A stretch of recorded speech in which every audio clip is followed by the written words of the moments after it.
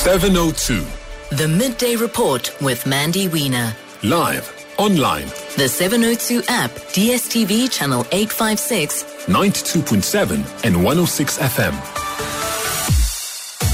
Coming up on the show today, the latest from the standoff at the Gold One mine in Springs. Is it a sit-in? Is it a hostage situation?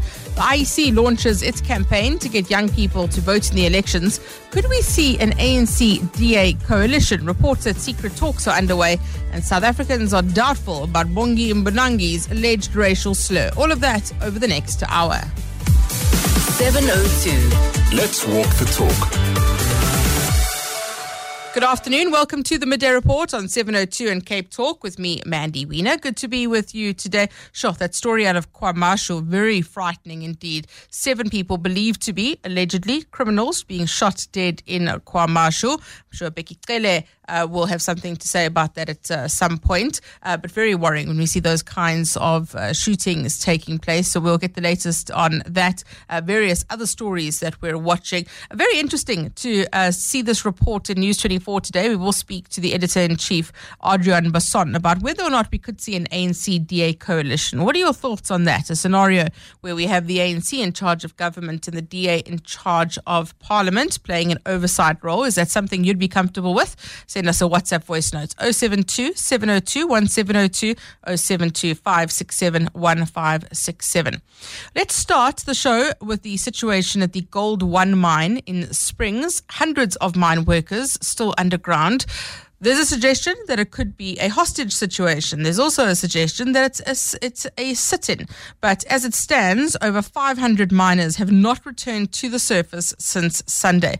Gloria Motswere, EWN reporter, has the latest for us. So Gloria, what do we know about the situation?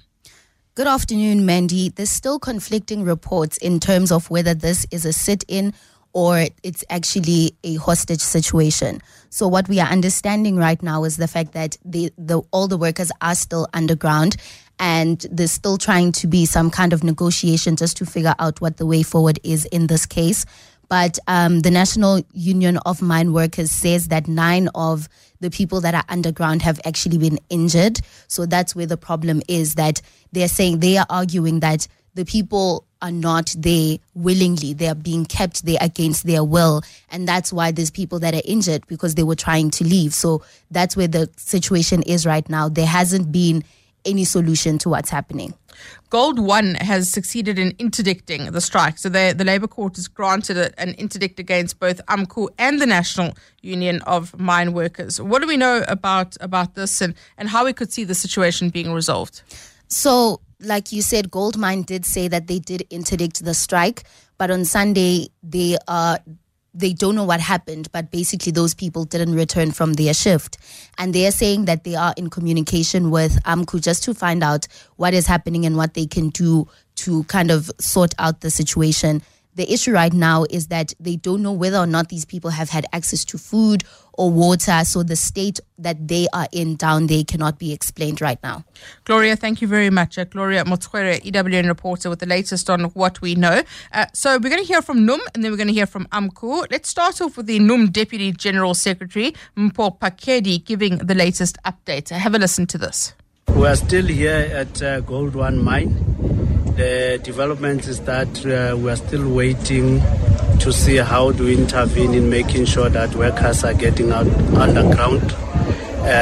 So far, there's no solution as yet, but we are engaging with management, we are engaging with all stakeholders to find a solution. We are hopeful that by later tonight, we should be having a solution. Thank you. So that's the latest from NUM. Let's speak now to the AMCU General Secretary, Jeff Mphahlele. Mr. Mphahlele, good afternoon to you. Thank you for your time. As far as you're concerned, is this a hostage situation? There are suggestions that AMCU is holding these mine workers hostage by sealing off some of the exits. Is that accurate? It's inaccurate. It's not correct. And it needs to be rejected with all the contempt it deserves. The situation is this, that the mine employs 1,870 employees, and AMCU has succeeded to gather around 1,700 new members from that mine who have signed their forms and say that we want AMCU to represent us, we want AMCU to be our union. So NUM and management are blocking all that. On the 29th... Okay, carry on. Carry on. Yes, on the 29th of March, we submitted 1,200 forms for management to consider as AMCU members. Management did not do anything. They said now they are consulting with NUM until today, where the number has reached 1,700 membership of AMCU. So the challenge is that we were close to unlock the situation last night. And then NUM came in. I don't know what they said to management. They said there until 12 o'clock midnight, and there was no resolution after that. We then said to management, can we meet today on the 24th of October to resolve this situation amicably so? And please, can you organize food? Because underground there, yes, there are people who have various conditions. Others are on medication and there's no food. Those conditions down there are treacherous. They are not humanly, preferable. So this morning the plan has changed. NUM has just surrounded the whole, with their bodyguards, the whole office of management with their bodyguards. Management is afraid of talking to us. We are still waiting for management to come and call us so that we start the discussion as where we left off last night. But however, CCMA is intervening now with Section 150. I think we've got a meeting at 2. I'm right at the mine as we speak. We have no entry. NUM has just posted all their bodyguards there around the office of management. We can't come in.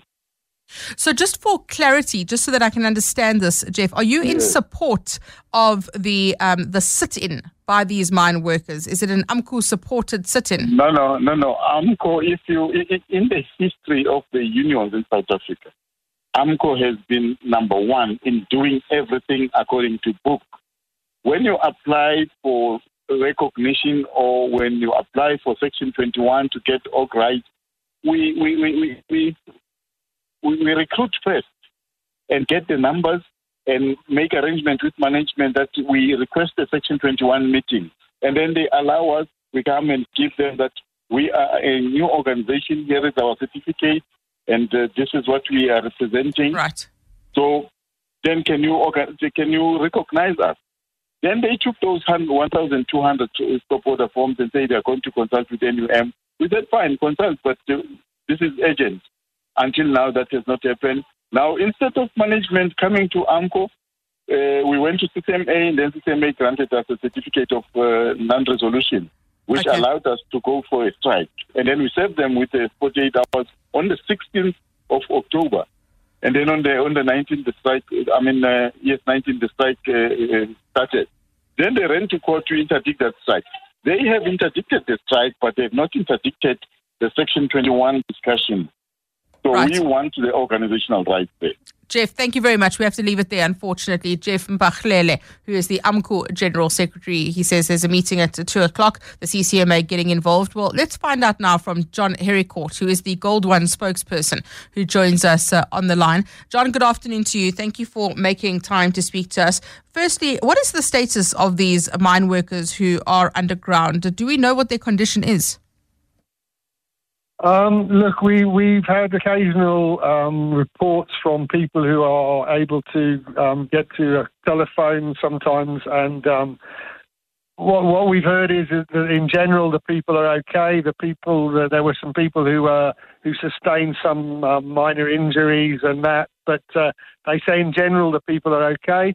But they are now they're very tired, they're very stressed, they're very hungry. They want to come out of the mine, and they want to know when this is going to happen because they are being prevented from coming out of the mine. So it's obviously it's not an ideal environment to be in, and it's they have water available. We are sending down medical supplies at regular intervals because we do know that some of our employees are on the older side. Some of them require specific medication. We have got 2 paramedics who are underground with them. We know that the people are being allowed to move around reasonably freely in a specific area of the mine, but they are not allowed to access either the shaft or the decline to leave the underground workings. That's currently. Okay, John, AMCU, we just spoke to the General Secretary insisting that this is absolutely not a hostage situation and they have not sealed off the exits as has been reported. As far as Gold One is concerned, how would you define this? Is this a sit-in or a hostage situation? No, this is a hostage situation, and you know, it's interesting that he says that because we were in meetings with himself and various other senior members from AMCU yesterday, where they were talking the same language as we are. That their members are holding people hostage. We need to go sort out a way where they can go underground and go and get their members to release those people. However, they insisted that the condition for them to do that is that we immediately recognise them as the only representative union on the mine. So for them to say that this is a sit-in, it's not a sit-in in any terms of the word. It is a small group of probably around about 120 people who are holding maybe about 350, 400 people underground, and they are preventing them from coming out. Otherwise, those people would have been out long ago. And we have confirmed that over and over again with different sources, different people underground, different people who are there underground. We even know there was one of the people who was injured underground was reasonably serious. After a lot of discussion, negotiation, we were told by the people underground we can send down somebody to come and get this guy so that we can bring him to surface and take him for medical attention. We sent a security officer with another paramedic. We have a paramedic always on shift, but we sent another one down specifically to go and get this injured person. As soon as they arrived on the station, they were taken hostage, and they are also underground now with the rest of the people. So they did not go underground to go and join the sit-in. They went to go and bring an injured person to surface, and they are now underground. Fortunately, yes, the two paramedics are being able to assist with looking after the people, but obviously the people are, it's a very stressful environment to be in, and obviously a very stressful situation to be in. John, thank you very much. But it is not a sit-in. It's a hostage situation. John, thank you very much. John Herricourt speaking to us there, the Gold One spokesperson. So there you have it from Gold One. You have it from AMCU. You have it from NUM as well. As things stand at the moment, those mine workers remain underground, and that needs to be remedied soon. 702. Mandy Wiener. Weekdays, 12 to 1 p.m. The Independent Election Commission today officially launching Elections 2024 by launching a campaign to mobilize young people to go out and vote. That's going to be crucial in next year's elections. Sai Mamabolo, the IEC Commissioner, speaking earlier, saying the majority of people registering on their portal are young people, which is a good thing. As we predicted, the majority of new registrations on the portal are young persons in the age category 20 to 25. And the use of the portal is not different during the day and in the evening. So there's a fair distribution of accessing the portal during the day and in the evening hours. We believe that the portal offers citizens a convenient avenue to enlist on the voters' roll. Of course, we acknowledge a constraint relating to data costs for a significant proportion of society. In this regard, we are engaging with telecommunications company to examine possibilities of zero-rating this online facility ahead of the elections. Currently, the voters' roll stands at 26.2 million people. Of this, 95% have a complete address recorded against their name. Women have a greater representation on the voters' roll at 14.4 million against men, whose representation is 11.6 million. As we predict.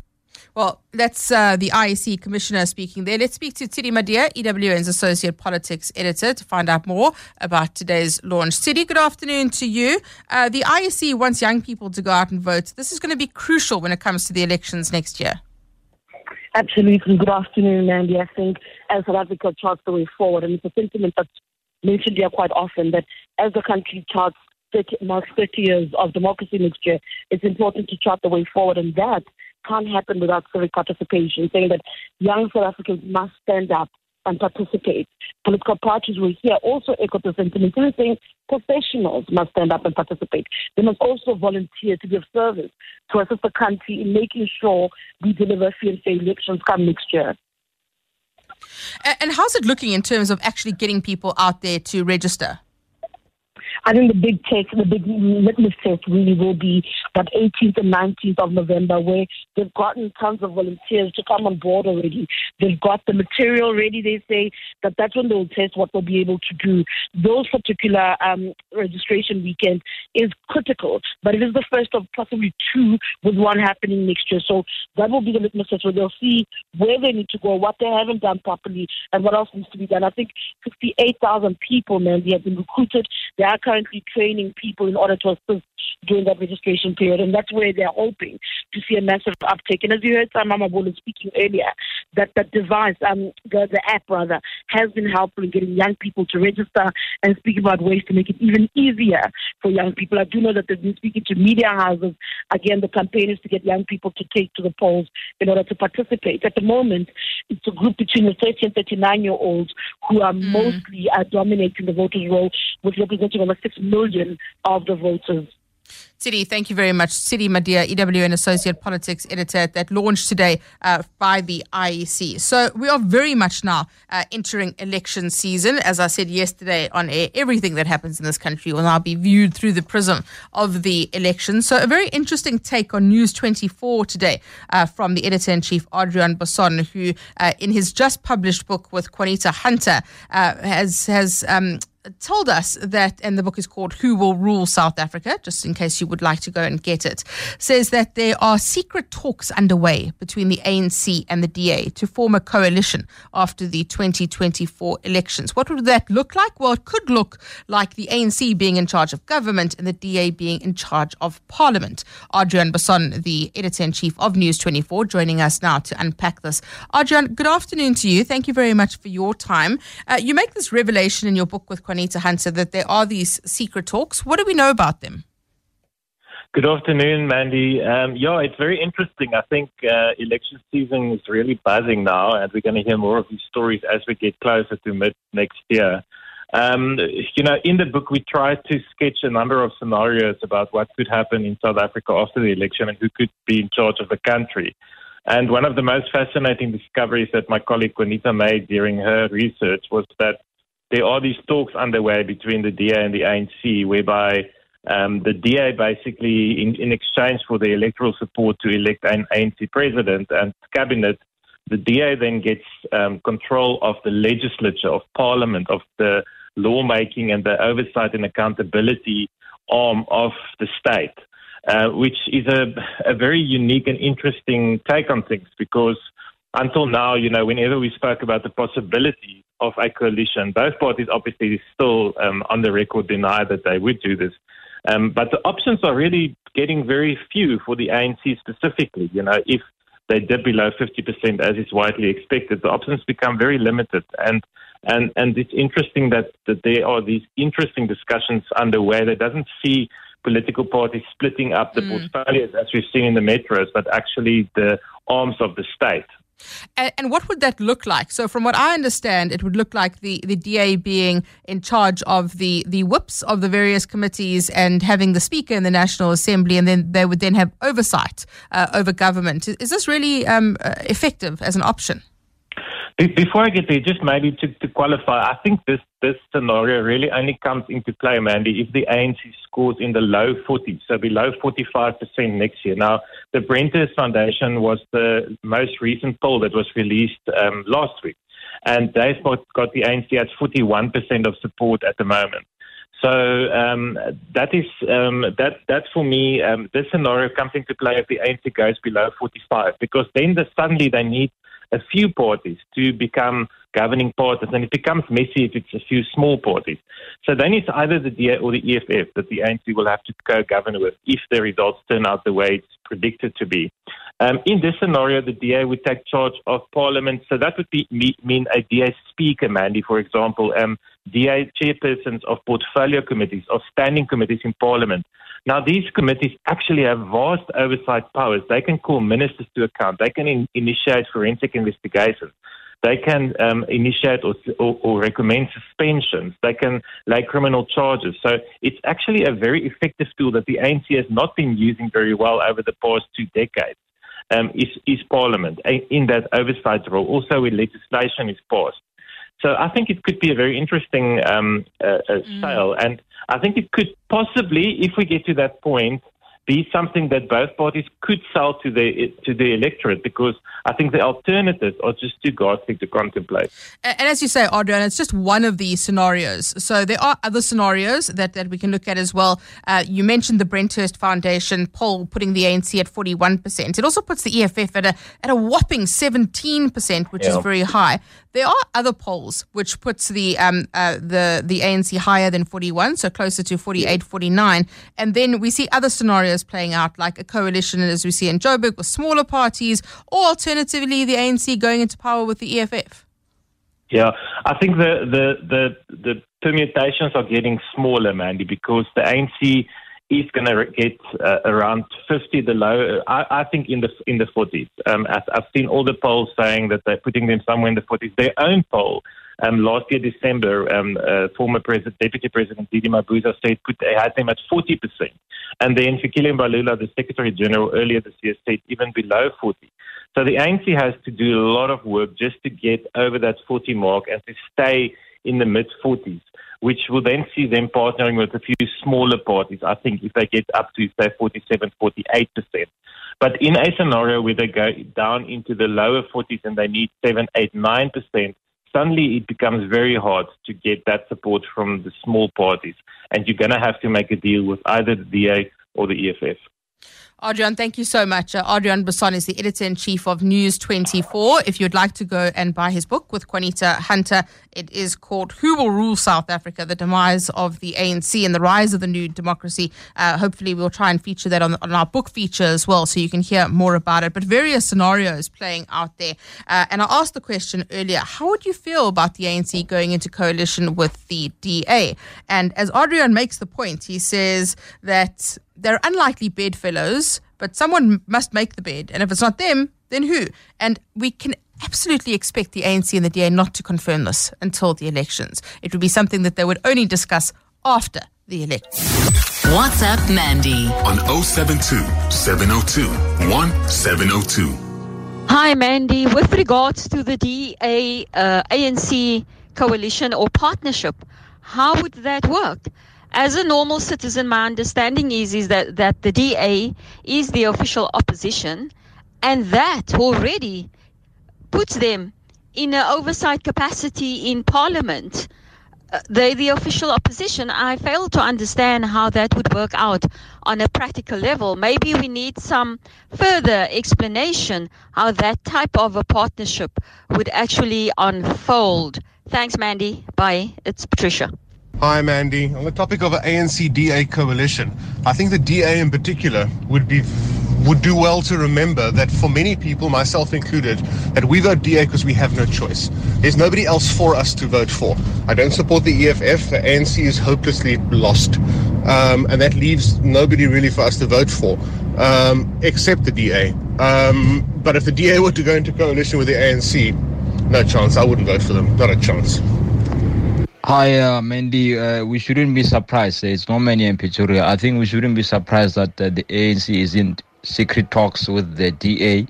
I think this story was once at a time related by the former SG of the ANC, Mr. Magashule, when he was angry that the councillors of the ANC Imanga voted in favor of the DA. So that very situation will now repeat itself at national, especially with Ramaphosa at the helm. He is known to be causing in good relations with the whites and the capital in the business industry.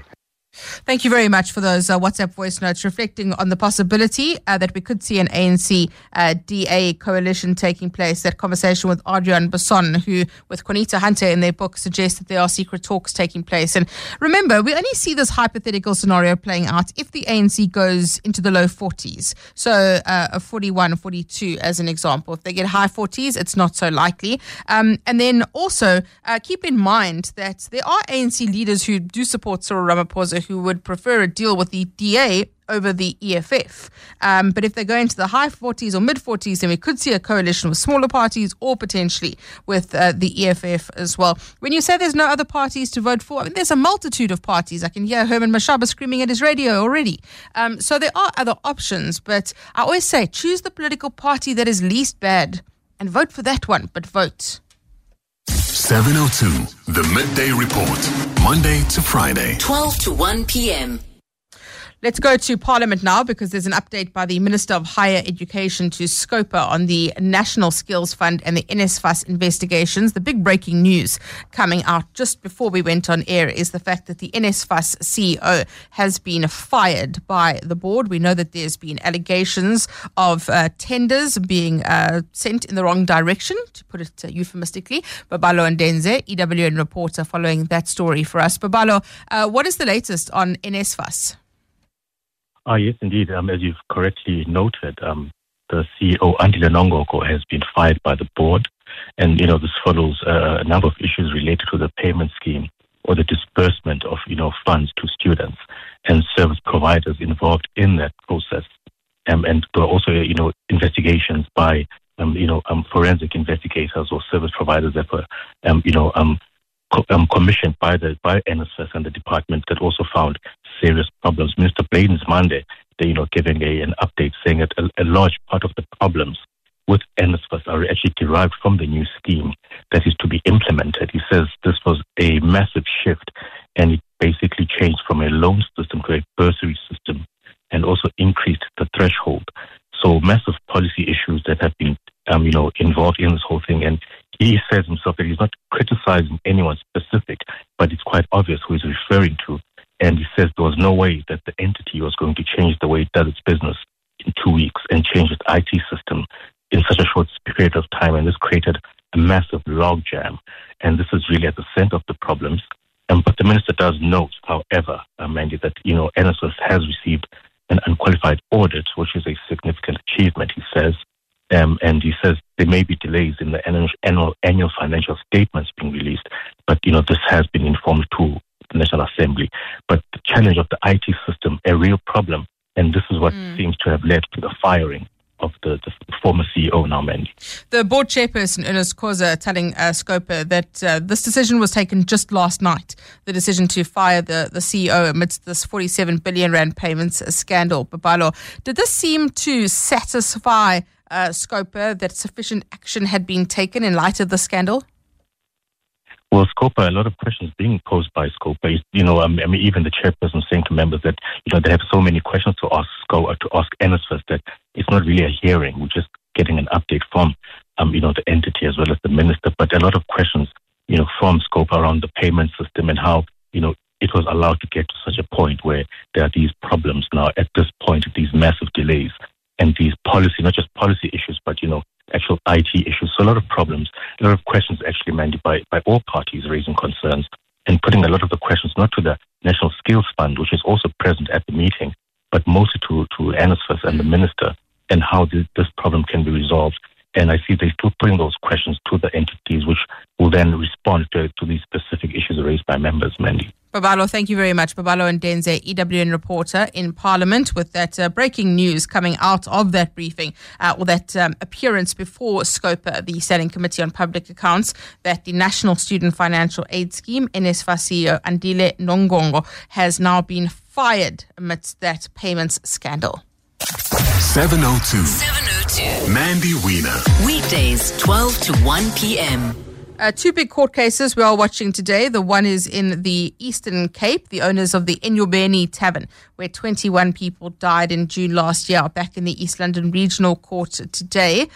They are accused of allowing minors into the tavern and of selling alcohol to them. So that's the one court case we are watching. The other is, of course, the Senzo Miyiwa trial, which is still hearing about a confession that was allegedly made by one of the accused and a pointing out that he apparently made as well. Khomotso Modise, EWN reporter in court for us. So, Khomotso, good afternoon to you. Give us an update on what's happening today.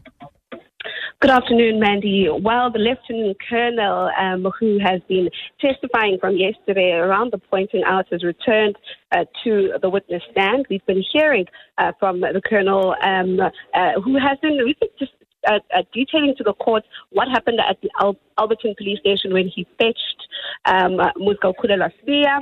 He insists all his rights were read to him. Now, this was during cross-examination by the lawyer for Sbia, Advocate Mngomezulu. And so we've heard the Lieutenant Colonel Hatebe saying that he made sure the rights were read to Sbia, and Sbia still decided to go ahead with the pointing out.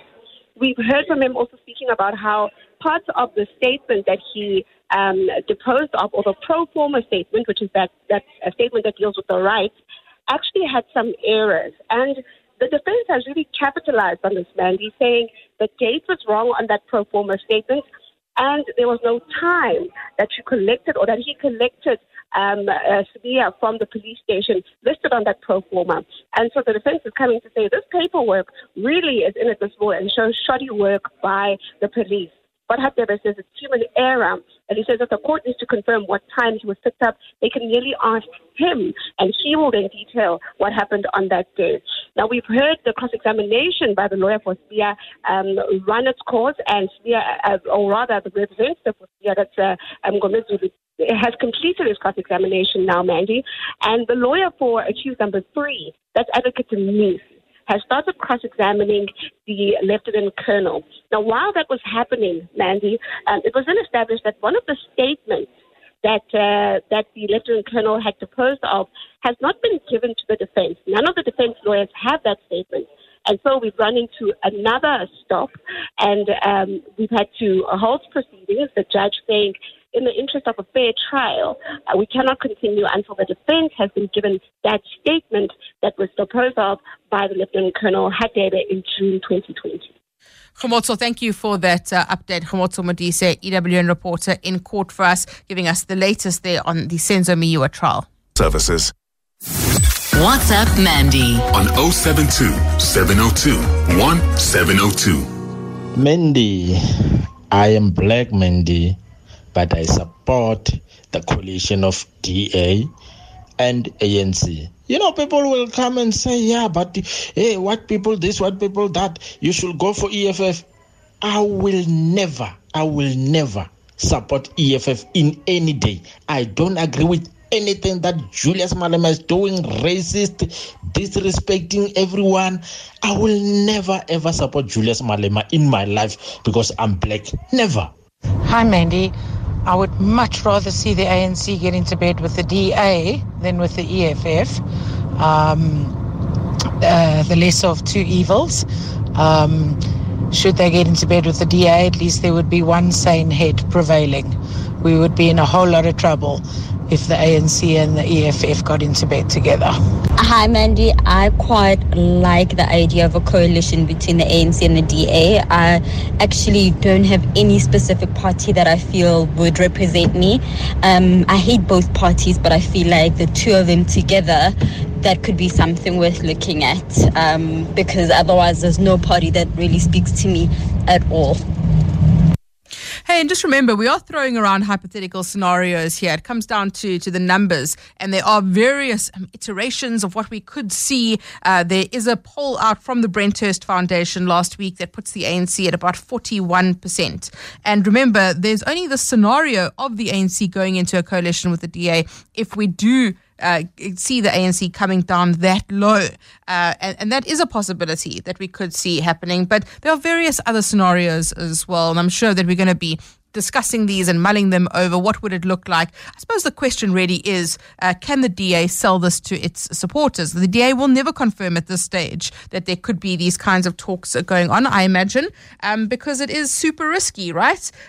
Because some DA supporters might not be supporting this idea of going into a coalition. I don't even know if a coalition is the right word to use, because you would see the ANC in charge of government and the DA being in charge of parliament, having control over the National Assembly with the Speaker and the whips as well. But it is, I think, at least innovative. And we need to have innovative, creative ideas when it comes to solutions in this country. We can't have old, staid ideas. We need to think creatively about how to solve our problems. 702. The Midday Report with Mandy Wiener. Let's walk the talk. Listen, some would argue that the biggest problem we have in South Africa right now is whether or not we are going to have a first-class hooker running out for the Springboks on Saturday, with concerns around Bongi Mbonambi and the investigation now underway by World Rugby over this alleged racial slur. And it's very hard to discuss this on the wireless, I have to say, because I cannot say what the alleged racial slur was. What I can say is that there's been lots of discussion about the fact that Bongi Mbonambi and the team speaks Afrikaans. And the audio that has now come out is that they speak Afrikaans while they're on the field. The audio has now come out, which sounds like Bongi Mbonambi saying "wyd kant," which means wide side. Or he could be saying "wit kant," which means white side. So that's where the complications. This is very difficult. I hope you have a lot of sympathy for me. Mark Johane, rugby columnist, rugby writer, joining us to unpack what this all means now. Mark, good afternoon to you.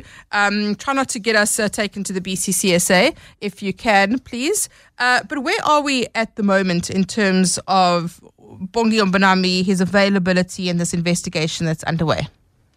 Yeah, at the moment, I mean, he's available. He'll be selected. He will start. I just think it's wholly unfair that World Rugby hasn't come out and either charged him if they feel there is something there, or just dismissed it, because we should be talking about South Africa playing the All Blacks in the final, and we're talking about Tom Curry, whose team came off second best in the semi-final, and we're on Tuesday already.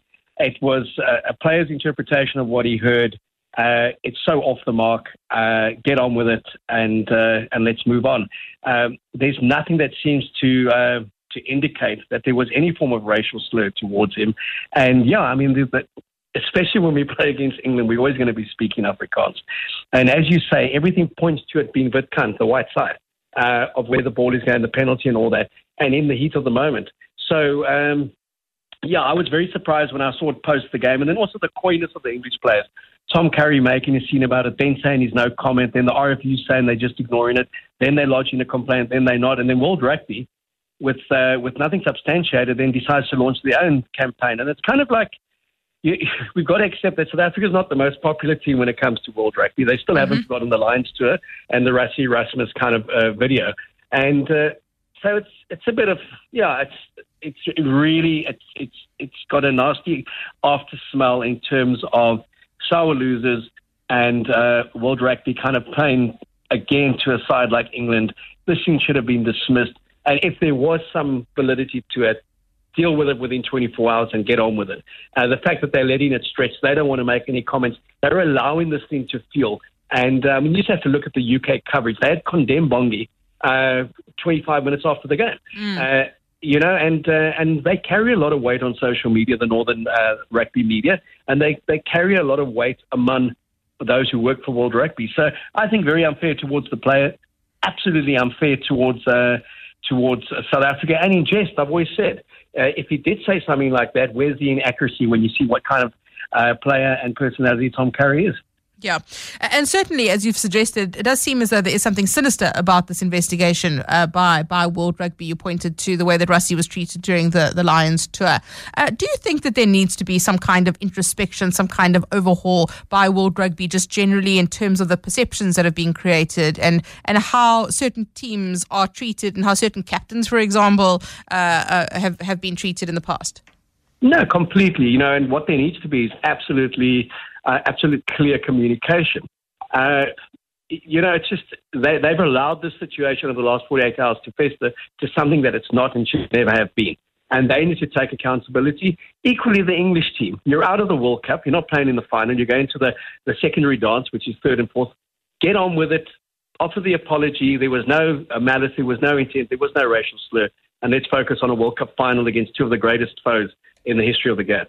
Mark, just lastly, do you think this is going to impact the Springboks and their preparation at all going into the final this weekend?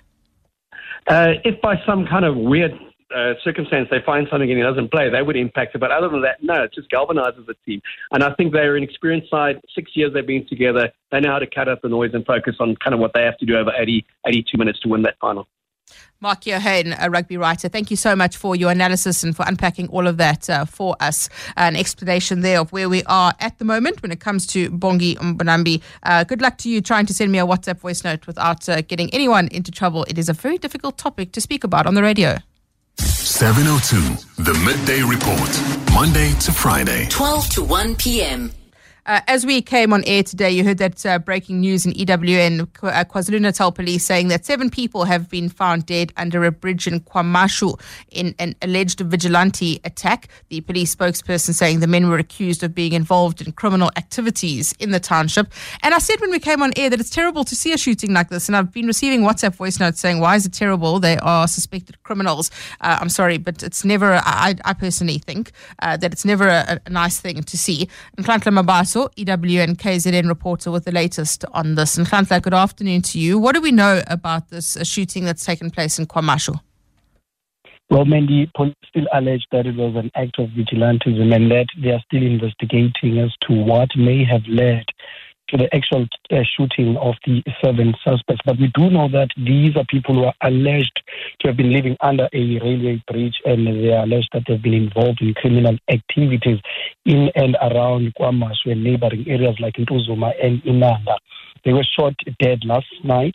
There are allegations on the ground that the person who shot them was someone who was mugged and was paying revenge, but police have not confirmed this, saying that their investigations are still ongoing. But we are in the area now. I mean, I can tell you that business is as usual here. People are continuing. This happened just right next to the taxi rank that transports people to Phoenix, Inanda, and other neighboring areas.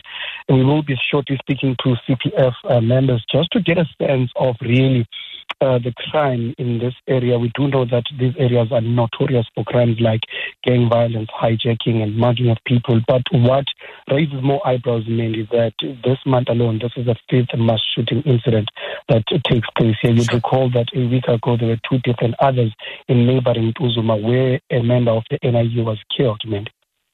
What is the sentiment of the people that you're speaking to there, the community? If this was a vigilante attack, do they feel strongly about it in terms of what criminals are doing? Do they support this? There's a great sense of a fear from people here with regards to speaking with the media, hence why our only option now would be the CPF methods. But one can read the sense of tensions when driving and walking in and around this community, because one can tell that people are very uncomfortable given the fact that it's usually, like I mentioned, it's a busy area, but how quiet it is here, Mandy. I mean, this year alone, I've been to this community over 10 times for different shooting incidents. I mean, 2 months ago, 2 people were just working on a cell phone tower with 2 security guards from another security company. Those security guards were shot and killed in this area just next to the hostel. Again, we were here with Police Minister Peggy raiding these hostels and neighboring houses. And just 3 minutes after we had left, a pastor was shot dead. There was 2 different shooting incidents that the police minister also attended. Some robbed stores, but then they were shot with police. But what raises more fears from community members, from what we've previously spoken to them about, Mandy, is the issue of these alleged criminals being the first to shoot at police. But while we do know that this one was not anyhow linked to police, but there's that great fear that even when police try to fight crime here, they're met with bullets.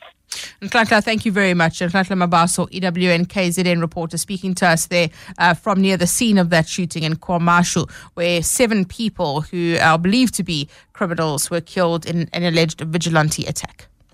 The Midday Report.